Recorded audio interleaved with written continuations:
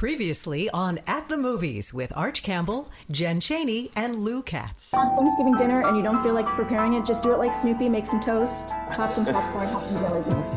Not a bad idea. We have any Thanksgiving memories we want to discuss? In a public forum. You have a big public forum. At the Movies with Arch Campbell, Jen Chaney, and Lou Katz begins now. Hello once again, this is Lou Katz welcoming you to the podcast that does its best to keep you informed on the ever-changing world of entertainment. And we want to welcome from Vulture and WTOP Radio, your lover, Jen Chaney. Good morning, Jen. Good morning. And also joining us as a guest critic this week from RogerEbert.com and Gold Derby, Susan Wayzata. Hey, Susan. Oh, wait a minute. There's one more person we have to bring on here. Longtime Washington, D.C. entertainment reporter and lover of the wild in North Carolina. It's the one, the only Arch Campbell. Thank you, Lou, and hi, Jen, and hello, Susan Wayzata, and thank you for joining us. And I think we should jump right in today and talk about the finale of The Undoing, because I was totally in there for the whole thing. And Jen and Susan, what do we think? Well, I'll let Jen go. She's thought about it a lot more than I think I have. So I'll let her lead the charge. I might have thought about it more than David E. Kelley did. There you go. Yeah, I mean, I felt like what they were trying to do throughout the whole series was to just throw all sorts of red herrings at us to make us think that, you know, Hugh Grant his character could not possibly have killed Elena. And then, spoiler alert, of course, that was exactly what had happened. I don't know if it was the intent, but my interpretation was they wanted us to feel the way that Grace, Nicole Kidman's character, did, where you just couldn't believe that this would be, you know, what had happened. And while that may be a clever idea to kind of put us in her shoes, it felt really unsatisfying to me because I thought there was going to be some twist or some new piece of information, or at the very least that it was going to go into some kind of depth that it just never went into. Plus, the courtroom scenes and a lot of the other scenes in the finale just defied logic in a lot of different ways. But now I'll throw it to Susan to see what she has to say. Well, I was talking to my friend about this, and we said, she's a psychiatrist, right? She check out the guy she married a little bit more before saying I don't know. But then we're saying I've known some people who are shrinks, and sometimes, yeah, they have problems of their own mm-hmm. as far as seeing into people's psyches. So that's a great point, because I have known many child psychiatrists who have deeply troubled children and can't get a handle on them. No, I had a boyfriend who became a psychiatrist, but I left him before he murdered anyone and married my much more safe and kind husband. So a couple of things struck me about The Undoing. One was that it really worked as a series that dropped week by week, that, you know, they strung you along. And although I am really to the point that I love to download everything and binge it, that having to wait week by week sort of enhanced the experience. And the other thing is I thought the acting was really good. I think Nicole Kidman is just superb. And Hugh Grant is a delightful, well, delightful is not the word, but he's quite good as a villain. So that's kind of what I thought. Lou, were you guys in on The Undoing? Yeah, we absolutely caught it like the rest of the world. And I think I'm sort of siding with Jen. I was expecting something a little more explosive. I don't know. I just thought, well, we're going back to him again, and that's it. But, you know, maybe the lack of a surprise was the greatest surprise. Or maybe not. Or not. I mean, I agree that the acting in it was good, and you know, it was a well done piece of television from that perspective. I just think that it went off the rails narratively in that last episode. I mean, putting the hammer in the dishwasher twice and no one noticed that. Like, are you kidding me? Calling that kid to the stand just spontaneously And like, that would have been an approach the bench, take a recess situation that they just sped right through. Getting into a helicopter and following the police chase, like that all just happened very fast. And I know that sometimes they have to do that just to, get to the end of an episode in a condensed amount of time. But it just, I don't know. I wanted something that was a little more credible than that. Well, all I can add is good old David E. Kelley. This is, I think when you look up David E. Kelley in the dictionary, The Undoing will be right there in the picture. So do we have a rating for The Undoing? Will we go that far, Susan? It kept me engaged because you go online and everybody's like, every person was a suspect, down to the least screen time. So, that was something that I assume got them fairly good ratings because you didn't know. And then when you did know, we went, oh, and turned it I agree that rolling it out weekly, which is of course what HBO still does. I do think with a show like this, it actually helps to create more sustained interest. And, they didn't give the last episode to critics, so we couldn't blast it before it got on the air. And I can only judge, I don't know what the ratings were on it, but from the traffic that we were seeing internally, like every article the day after that episode our top articles were all about The Undoing. So there was definitely a lot of interest in it for sure that I don't think would have been there if you'd been able to binge it in a weekend. Hey, Jen, what kind of feedback did you get on the various pieces Vulture wrote on The Undoing? And did you get a sense of what the audience thought? For the most part, people seem to agree with the piece I wrote about the ending. And with the occasional fact that I've been getting these emails from people who are mad that I brought race into it at the very end of my article, talking about the fact that they were white privileged people. And they're like, this show wasn't about race. I'm like, it actually should have been. Elena and her family are Latinx people that did not have as much money, obviously, as the other people in that school community. And I think that was a really central part of it that honestly, the show didn't talk about enough. It's been very interesting to get these emails from people who are like, and Donald Sutherland earned all of his money, I'm sure of it. I'm like, okay. But for the most part, in terms of my sense is that the disappointment that I'm talking about and that Lou was talking about was felt by a lot of people. You murdered a person, Dad. Not the real me. Not the dad you know. But the first episode was really superb. Yes. Because the talent involved and just how they showed everything was just, you were hooked. You couldn't not watch the next several episodes. So I completely agree. I gave it a positive review for the most part out of the gate. I think where it started to lose things is the more it got into the courtroom drama, which is supposed to be David E. Kelley's specialty. The courtroom stuff just didn't work. Have you watched any of The Flight Attendant? Yes, I have. Now that is better. Yes. Yes. It is. But I would also say I'm not expecting a ton of depth from it. And maybe because I'm not expecting that, it's exceeding my expectations. But it's all about that actress. And she kind of reminds me of Goldie Hawn in a good way somehow. Oh, interesting. Yeah. So, and it's interesting to me, The Flight Attendant has this deep thread of alcoholism to it, that it's almost more about an alcoholic who blacks out as much as it is about the mystery of who killed the guy she slept with. Well, that's sort of in the Queen's Gambit too. Yeah.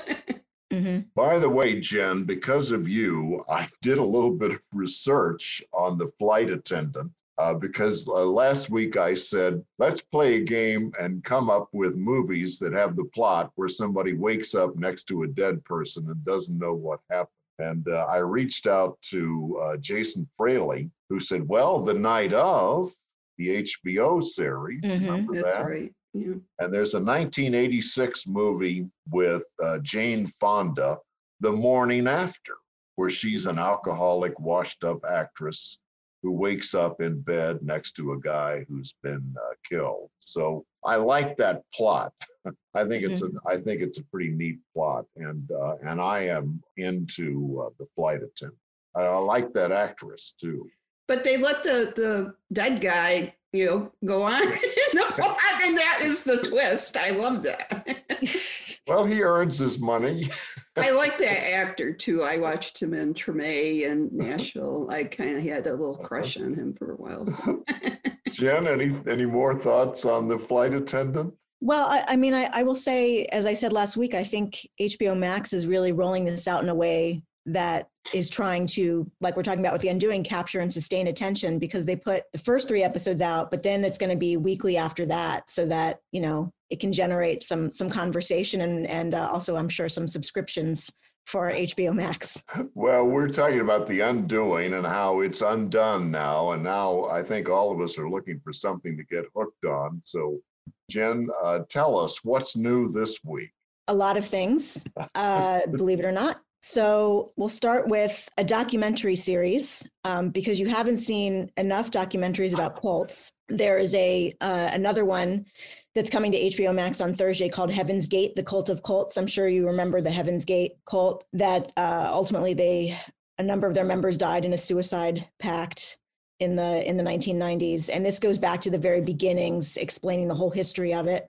I don't know why I'm fascinated by cults. So I am very interested in watching this. I've only watched the first episode so far. It's 4 episodes total. So there's that. Coming to Netflix on Friday, you've got a couple of things.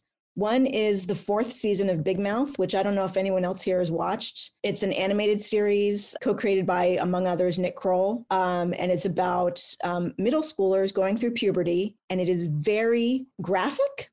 to the extent that an animated series can be graphic, but it's really, really funny. And I don't know, I think they handle a lot of sensitive topics in a really refreshing way, but it's not for kids. So just, I want to emphasize that as strongly as I can, but I highly recommend it to anybody else. It's still very funny in its 4th season.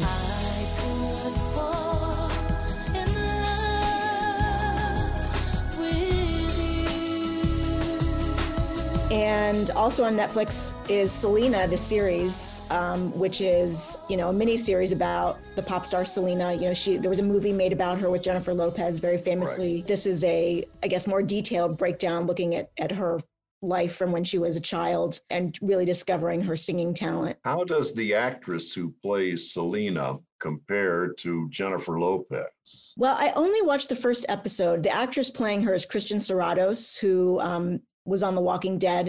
You may recognize her from that. You know, she looks like her. But a lot of the first episode, which again is all I watched, is about her when she's younger. So I don't feel like I got a full sense of what she can bring to the table yet. And the first episode, I will say it felt like pretty kind of standard biopic type stuff. But I mean, Selena is such a major figure that I think a lot of people are going to be interested in watching this no matter what. Right. So again, that debuts on Friday. And what else? On Netflix, yes. And then 2 things for you on Sunday. One is a new episode of Euphoria that's kind of a standalone episode. This is an HBO series that Zendaya won an Emmy for. It's about teens dealing with all kinds of different issues. And they're doing kind of a one-off episode, supposed to be a holiday kind of theme that they shot during quarantine. And I have not seen it yet. They have not made it available to critics. So I'm not quite sure what it's going to be. But if you liked Euphoria, I'm sure you'll be interested in watching that. And then on Showtime on Sunday night, another new series. It's a limited series called Your Honor, which this is another one that has crime and courtroom stuff in it. Bryan Cranston plays a judge in New Orleans who's recently lost his wife, and his son is just driving, and he has asthma. He drops his inhaler, he's trying to pick it up, and he ends up hitting a kid on a bike and killing him.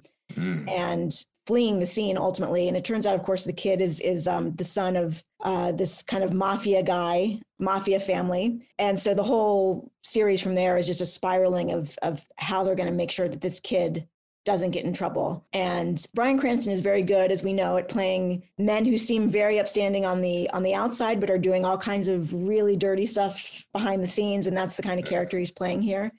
This is another one that stretches credibility a lot. And it's also a little bit gruesome, but you know, Cranston is terrific. So I always enjoy just watching whatever he does with any character. So could I guess what you like best? Do I get a sense that maybe it's Euphoria? Well, it's hard to say because I do like Euphoria, but I haven't seen this episode. So I don't know what this episode's going to be like. The only thing I can wholeheartedly recommend to you is Big Mouth, because I've watched that whole season twice actually at this point, and I like that show to begin with. So well, Susan Wozina is with us, and it's always a pleasure to talk to her. And Susan, one of your many attributes is you work for Gold Derby, which tracks awards season. Yes. What can you tell us? Are we going to have one? Yes. I mean, surprisingly, it's not a bad year for movies, even though a lot of them were held back with big budget ones like, James Bond, or, things are going streaming and everything. But no, there are at least 10 good films that could be in the Best Picture race. And my favorite is Nomadland. And that's directed by a woman, an Asian woman, Chloe Zhao, and she could be the 6th woman to compete for Oscar. And then there's another lady in the race, and that is Regina King, who did One Night in Miami, which is another great film. And so there could be 2 women up for the Oscar in the director's category. And other ones that I think might compete are The Trial of the Chicago 7, Aaron Sorkin, and Ma Rainey's Black Bottom. And there's one called The Father with Anthony Hopkins and Olivia Colman. And it's interesting, there's at least 7 films, including one documentary, that revolve around dementia, which kind of is appropriate for this year, I think, for all of us, not to make fun of it, but wait. Yeah. And then I just saw News of the World. That's Tom Hanks. Oh, Western. wow. And it was, I enjoyed it very much, but I love Tom Hanks. And so I read that book and just loved it. And people know I am from San Antonio, Texas, and it has that San Antonio German community, Central South Texas touch that you rarely see in a story. Right. So I can't wait. Is that coming to Netflix or someplace? It's Universal, so I think they're going to put it on a streaming site, but they're probably going to bring it to theaters where I'm not going right now. So I was lucky to get an early preview of it. So yes, and the young girl is very interesting too. I mean, she's a German actress, and it's a little bit true British in a good way. So and may I prompt you that Mank is coming to Netflix Friday, and I'm very excited about that. Jen, have you seen Mank? Yeah, thank you for reminding me. I meant to mention that in the what's coming this week, because now everybody will have access to it and can watch it on Friday. I just watched it last night, as a matter of fact. And, what Jason Fraley said about it a couple weeks ago, I think is true, that people who don't know the film history may find it a little slow in parts, but I thought the way that David Fincher made it, like it looks like a movie from the 30s, just with the flickers and the way they fade from scene to scene. And there are definitely like specific homages to imagery from Citizen Kane. So it's a beautiful looking film and very well acted. Gary Oldman's great, but I'm really excited for Amanda Seyfried, who— That's right. Yes. She's terrific in it, and I she doesn't get maybe the props that she sometimes deserves for the kind of range that she can bring to a character, and so I hope that she gets some conversation generated around her. I know she already is, for a potential Oscar nomination. The New York Times took note of her in a big way. That was quite a profile. And there's another movie called Minari that I saw thanks to the Millburg Film Festival, and I love it. It's based on a true memoir, but it's a family of South Koreans who the head of the family wants to buy this farm in Arkansas. And, so they're all fish out of water. And there's 2 kids, they're, younger, and they're struggling to make this fantasy of this husband come true. But then they bring over the grandmother, and she's delightful. And there's a little boy and her, and it's just such a wonderful relationship. And I hope it gets some traction because I think it's an Asian director too, which, you know, it touches your heart in a way. Well, I understand it kind of echoes last year's Oscar winner. Well, yes and no, because there's no kind of they are who they are. I mean, it's not Parasite, you know, is a much different story. But it does, you know, but the people in the town are very, you know, they bring them in, they want to be, you know, helpful to them. So am I hearing you say that you can easily put together a top 10 movie list this year? Did anyone see Soul? I have it. I just haven't gotten to it yet. I was hoping to watch it over Thanksgiving and I didn't. The only objection I have to it, because the animation is beautiful. Like they keep upping their game with computer animation. It's like almost you're like seeing people, but it's in a world like Inside Out. You have to learn all the rules. And there's so many rules in this world that he goes through that it's a little bit daunting. I just, you know, I have trouble enough with the real world sometimes with its rules one in a cartoon universe. But I think it could be one of those, you know, Pixar films that maybe we'll get in there. We'll see. And then the Five Bloods, I do think, at least Delroy Lindo, I think, is going to get nominated finally for something. He's sort of like the Magnus Siegfried of, you know, male actors. He's never gotten his due quite yet. So, and but it's an interesting season, like I said. And, you know, there's certain things like in the actress race, like Viola Davis is in Mom Rainey's Black Bottom. She could be just the only second African-American actress to win for a lead, which is a sin, because there's a lot more men who have won,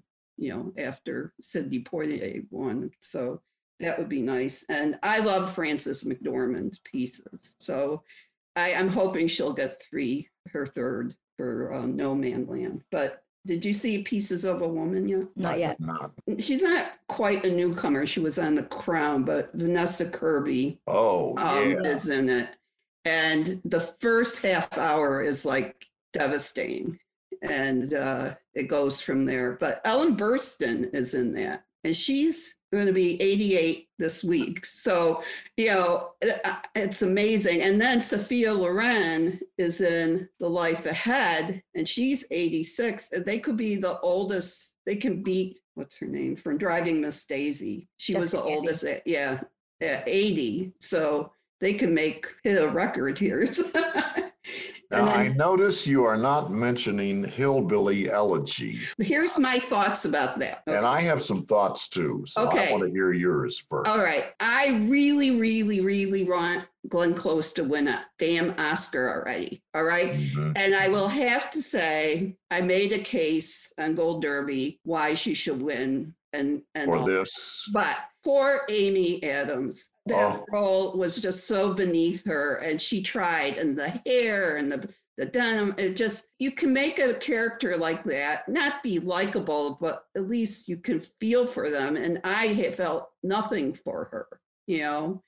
And if anybody's going to get anything from this movie, I think it's going to be Glenn Close. But you know, there are people who could not necessarily, you know, could stand in her way. What strikes me is, I think, and I'm not defending it, but I think that Hillbilly Elegy is the kind of movie that critics love to pounce on, and yet it's the same kind of movie that finds an audience on its own.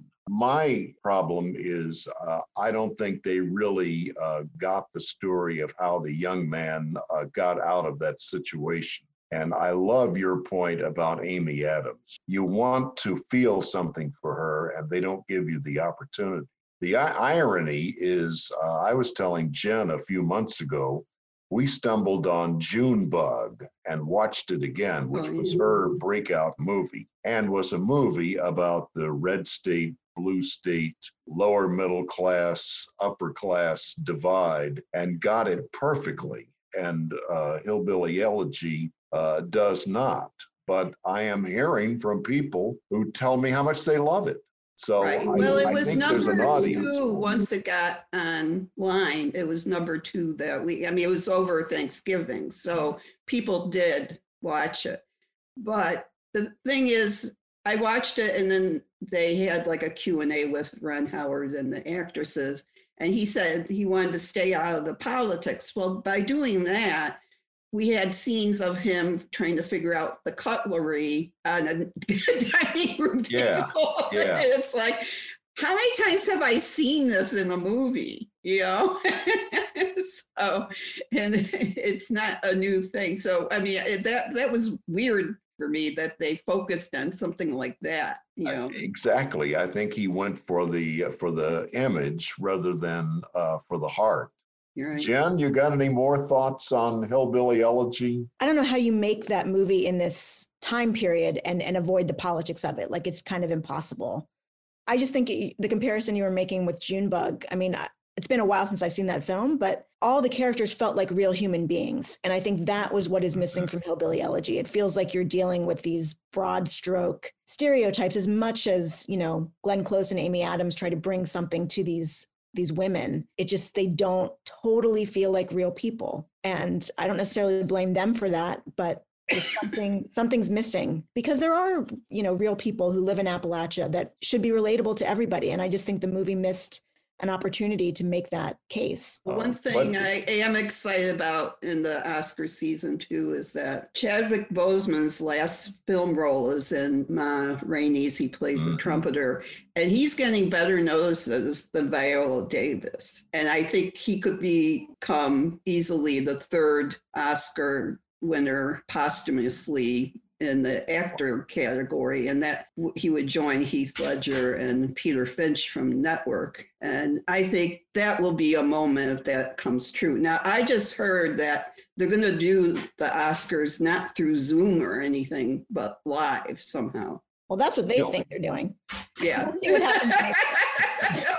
They're going to vaccinate all of Hollywood and they'll come.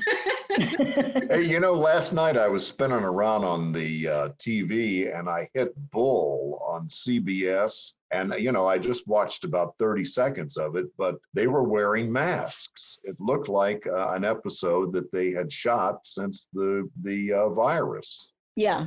A lot of episodes. Kind of interested. Yeah. One of my colleagues wrote a whole piece about that, about how different shows are dealing with the masks. And a lot of them, like Superstore, for instance, when the people are on the floor, when the characters are on the floor, they're wearing masks, but then they have a lot of scenes where they're back in the, you know, behind the scenes where they're not, because it's an issue where people don't want to cover up their actors, but how do you not have them wear masks? So it's, I still think they're trying to figure that out in a way that makes sense for telling these stories, but also being sensitive to the fact that you should be, you know, wearing masks and keeping distance and all that. One other thing to mention is I stumbled on a documentary on Netflix from National Geographic, Diana in Her Own Words, which is a wonderful companion to The Crown, which is the series that I have particularly loved this season. I would highly recommend it. Lou, did you see that, Diana in Her Own Words? No, haven't caught that one yet. No. I highly recommend it. It's a nice backup to it. And speaking of Lou Katz, what's going on in your world? Well, we have Hound Radio barking out the hits, and also, if you happen to be a dog lover and you like getting in some exercise, you probably want to listen to this latest World of Dogs feature. Hound Radio pauses the music for another wonderful look into the world of dogs with Faith Lapidus. Hiking with your dog is a chance to enjoy the great outdoors, get some exercise, and do it together. But there are some things to consider before you head out on the trail. First, make sure both of you are in shape. Maybe start small on a short, slow hike and work your way up to something more challenging. If your dog isn't under reliable, unshakable voice control, keep him on leash. If you use a harness, make sure it's comfortable. And if you want your dog to wear a backpack, so you don't have to carry everything, give him time to get used to it before going on a real hike. Keep an eye on the weather. Heat exhaustion is real and dangerous. Dress properly and bring enough water for both of you. And perhaps most importantly, be courteous. Hiking etiquette is more than moving to the side of the trail to let people pass. It means making sure your dog doesn't chase wildlife or bound up to other hikers uninvited. Follow these tips for a happy and healthy hike. I'm Faith Lapidus for Hound Radio. At the Movies with Arch Campbell, Jen Chaney, and Lou Katz comes to you from the secret underground bunker studios of the Katz podcasting system. This is the part of the program where Jen Chaney throws us a few curves in flashbacks and favorites. And Jen, what's on your mind this week? Well, we were just talking about Glenn Close and whether she might win an Oscar for Hillbilly Elegy or be nominated for it. And, you know, she's been nominated multiple times, has never won, which is ridiculous. I take it personally because she went to the same college that I did, even though I have no connection to her whatsoever. But when I was doing theater at William & Mary, there were pictures of her, you know, in plays. And she was the first like major celebrity that I ever saw in person, because she came to talk to students when I was there. So I feel a particular amount of respect for her. So I'm wondering what role that she has played do you think she most deserved an Oscar for that she didn't get? And it could be one she was nominated for or not. It doesn't matter. Fatal Attraction. Yes. Fatal Attraction. Because people still insert it into the conversation every year. I mean, it's just such a novel thing. I mean, it to play a character like that, and you actually, I felt sympathetic for her until the knives came out, but and she killed the bunny. Daddy! What?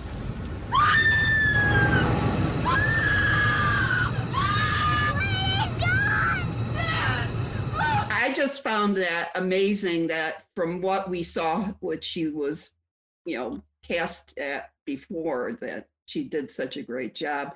And Michael Douglas too. I mean, they made kitchen sink sex something for a while. And Fatal Attraction kind of it hit a chord in society.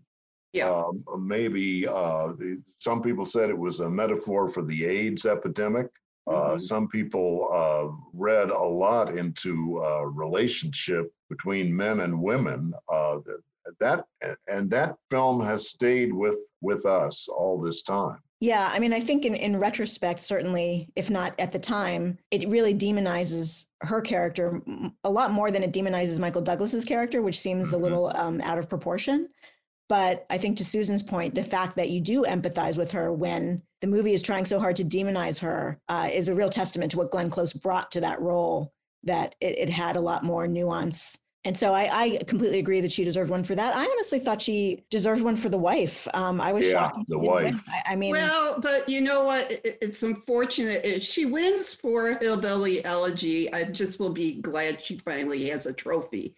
But I think it's like Blue Sky for Jessica Lange, or something else that was beneath somebody, but they won because, like Iron Lady, people say too, for Meryl Streep finally getting a third one. So it happens at the Oscars, but that's why it's fun to talk about, because they don't always win for the right movie role, but it's just their time. So do we have any best bets for the weekend? I feel like I gave a ton at the top of the podcast. I've run out of suggestions. I'm very interested in watching Mank. Yes. And I will be making a lot of room to watch that this Friday. And as we know, Frank Mankiewicz lived and worked in Washington for years and years, and a lot of us encountered him. And his sons, the grandsons of Herman Mankiewicz, are Josh, who's on NBC, and Ben, who is so good on Turner Classics. So I can't wait to see Mank. And I know it's inside baseball, and that's more reason why I want to see it. Susan, what are you recommending this weekend? Well, I would say Mank too, but then I notice on Netflix they're going to have a Great British Baking Holiday episodes. So I think I'll be lapping that up a little bit too. Lou, I think we're running down the clock, and how shall you close things up for us? Well, since Jen picked flashbacks and favorites and Glenn Close today, I actually dug up a song of Glenn singing, believe it or not. This is from 2009. She's singing the old Judy Collins hit, Send in the Clowns. So we wrap up our podcast this week with that, and have a great week. We'll catch you next week right here. Isn't it rich? Are we a pair? Me here at last on the ground, you in midair. Send in the clouds.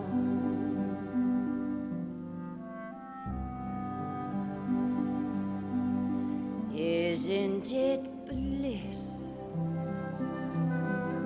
Don't you approve? One who keeps tearing around, one who can't move. Where are the clowns? Send in the clowns. Just when I'd stopped opening doors, finally knowing the one that I wanted was yours, making my entrance again with my usual flair, sure of my lines, no one is there.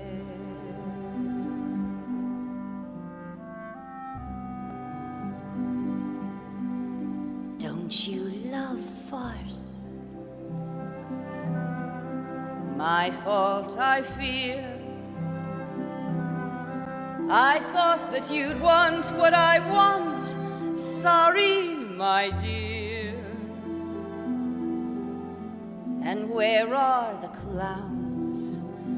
Quick, send in the clowns.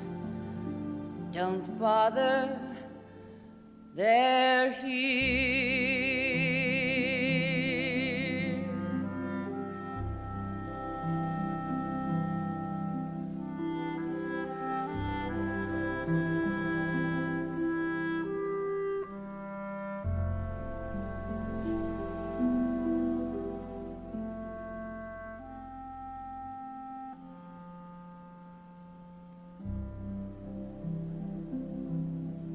Isn't it rich? Isn't it queer? Losing my time in this late in my career. And where are the clowns?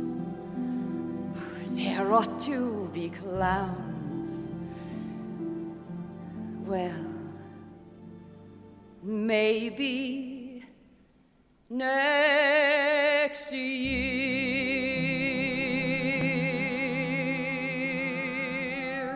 This is the Cats Podcasting System.